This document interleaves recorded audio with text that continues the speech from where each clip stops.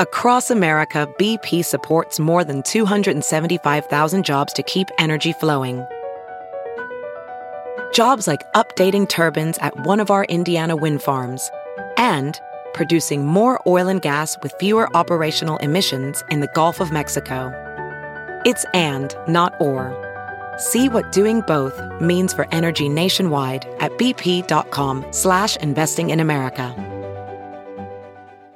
I'm Rachel True. And I'm Trent Venegas. And you're listening to Quoting Gene Roddenberry, the 100-day podcast that celebrates what would have been the 100th birthday of the man that created Star Trek. Each day between now and the end of our podcast, August 19th, one of Star Trek's biggest icons, or celebrity fans, or both, will be quoting Gene Roddenberry. Then we're going to take a deep dive into why we think this sci-fi legend still has a lot to say to the world.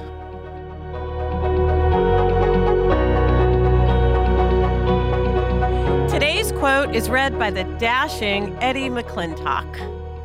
And what we find out about ourselves is that we are capable of much more.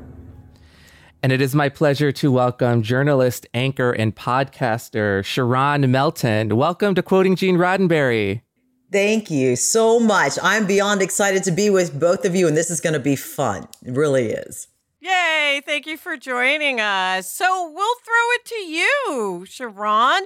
We also want to mention you were an anchor at CW39 in Houston, right? So I'm dying to know where you learned your professional voice. The TV voice is amazing that you have, your quality. But what are your thoughts about this short but succinct quote? There are a lot of thoughts that go through my head when I'm thinking of this. Even though it is short, it has so much meaning, at least in my opinion. I'm going to just read it again. What we find out about ourselves. I have a feeling a lot of people don't realize how much that they are capable of actually doing.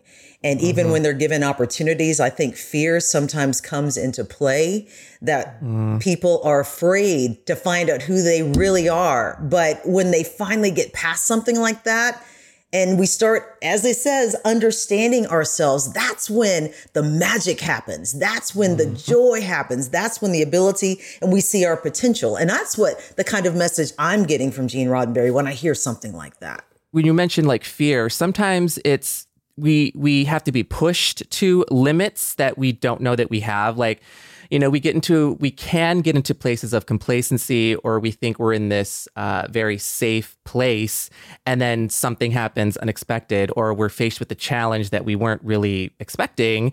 And sometimes those really scary moments can push us to become better people when we become cognizant of the fact that we are capable of growth and, you know, finding this inner strength that we might not have realized that we had.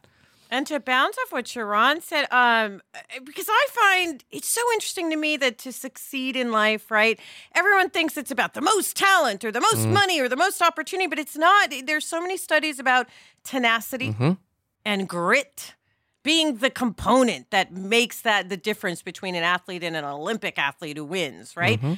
Just having to dig down deep and go, I've been pushed down 22 times today alone, but I'm going to get back up and see what I am capable of. And also to this end, this quote was from 1988, and I remember 1988. The 80s were real terrible. I mean, listen, I had a hard time in the 80s. It was Reagan. It was the era of me first. Greed is good. Iran-Contra was going on at the time of this quote. So when I think about that, when the quote was read, I thought, he's talking about those guys and not handling themselves very well. And we are capable of doing so much better as a country. Anita Hill, that was like earlier to the 90s, 90, 91. But as a black woman, during that time in the late 80s into the early 90s, very hard time. I felt very small and like I didn't have a voice because I saw what happened to other black women who spoke up. So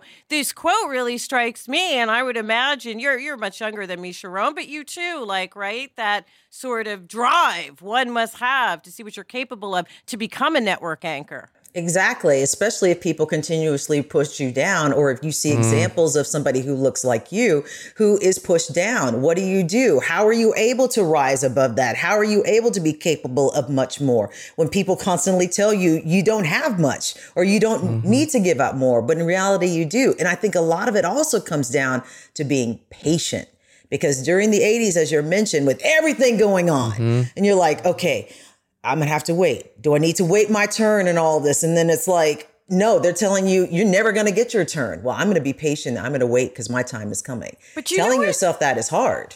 It's true, but what you just said made me realize what I love about the younger kids today, the generations coming up, right? Because I'm again, a Gen X, a certain generation where I had to be patient, wait, get within the system, work within the system in terms of movies and things, and try to circumvent it from within. What I love about today's generation is they're eschewing all that, and they're creating a new system. Yes. They don't have to be as patient. They do, because to what Sharon is saying, you need patience to succeed. If you think it's going to happen tomorrow, good luck. But if you have patience to build what you're going towards, it's an amazing thing. But I like that they're like, we're not going to be as patient as our parents or grandparents. We're going to change this system, and that's exciting to me. What do you think, Trent?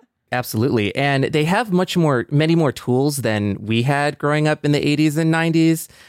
When I think about the power of, we talk about social media a lot in terms of like the negative aspects and how it can be addicting and how people tend to put their best face forward, which might not really be the truth. But the power might not even be their face, Trent. At all.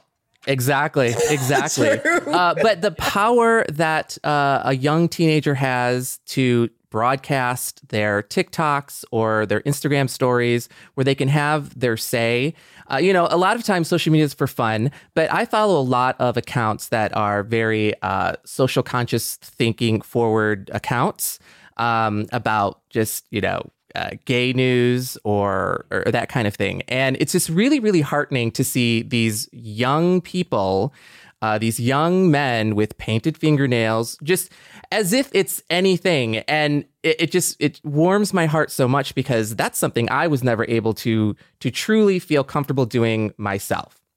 Now, I do feel like that there also might be this sense of privacy when you're doing it in your own home, in front of your laptop computer or on your phone. But the fact that that is broadcast around the world, that anyone can just see it, it's a power that we never really had. And it's really, really cool to see the younger generation using that power for good sometimes. Yeah, they're like examples for all of us, I would think, because they are not waiting for somebody to do it for them. They're saying, I'm going to create my own narrative, or as Gene Roddenberry says, I'm going to let people know I'm capable of much more, and you're going to see it for yourself, because I'm going to create my own podcast. I'm going to create my own YouTube channel. I'm going to create me, and you don't have to wait to see it. I'm going to let you see it first. There you go. So that's, I think, part of what he was talking about, doing it as well. And it's also not even just young people. When you think about the revolution that's going on within we're coming out of the pandemic. People are going back to work. They're realizing working for $12 an hour isn't cutting it when the CEO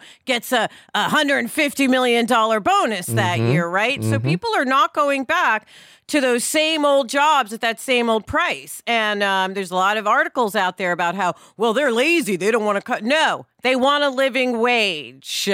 Because I know in the early 90s, late 80s, I was getting paid almost $20 an hour to do a job within the acting thing industry, not on camera, but $20. Now people are getting paid so much less than that all these years later. And they are saying, no, we are capable of so much more. And to that end, you guys, what do you think about the fact that Mr. Roddenberry uses we?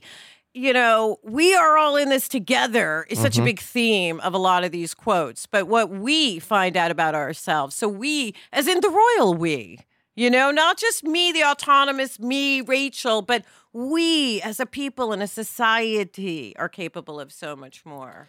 Well, definitely, Gene talks a lot about the big we, humanity, in terms of us as a group, a larger group made up of individuals. So it doesn't surprise me that that's a word that he would lead with in a quote like this. And it also makes us feel like we're part of something bigger than our individual selves. when we think about the fact that, I'm capable of learning more, but we as a community, we as a people, we as, whatever, makes us feel more connected. And you can see those connections, makes the feeling come more to heart, I think. I agree with you, Trent. And I think it's more than just the we are part of. I think the we is even stronger in more moments. It's not a part. Mm-hmm. We are essentially, all of us are the whole. And if a piece of this whole goes one direction, then we still all end up teetering one side or the other instead of being balanced and being helpful and being able to take us all to the next step. But the problem is we forget about the we and we turn the W upside down to make it a me.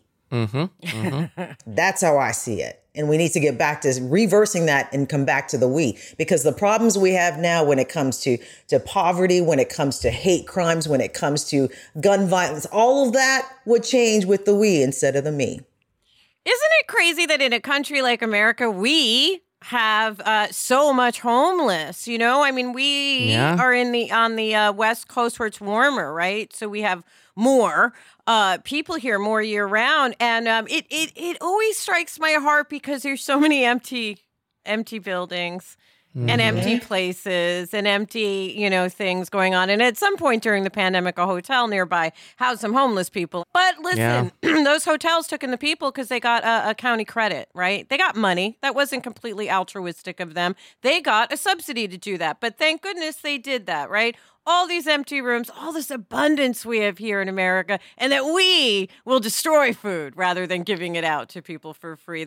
So I love seeing us have discussions about some of these things. And no, not everyone listening is going to be as bleeding heart liberal as me per se. I don't need everyone to agree with me. That's the beauty of that we have differing opinions. We absolutely have differing thoughts on all these things, as long as we all keep humanity first, as I think Mr. Roddenberry did so well in his quotes. All right, we're going to wrap up this episode, but we are so lucky to have Sharon this whole week. So please do come back. Trent, tell the people where they can find us. You can check out videos of our friends reading these quotes on our social media accounts on Facebook, Instagram, and Twitter. And we hope you'll join us tomorrow for another episode of Quoting Gene Roddenberry. Bye.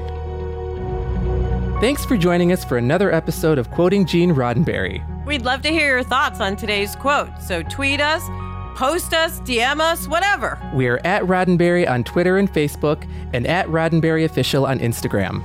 Quoting Gene Roddenberry is a Roddenberry podcast hosted by me, Rachel True. And me, Trent Venegas. Producing are Claire Kramer and Kelsey Goldberg, with executive producers Trevor Roth and Rod Roddenberry. Engineering and editing are provided by Elizabeth Joy Wyndham. And special thanks to all those who were kind enough to read a quote and give a voice to Gene Roddenberry's everlasting words. Live long and prosper.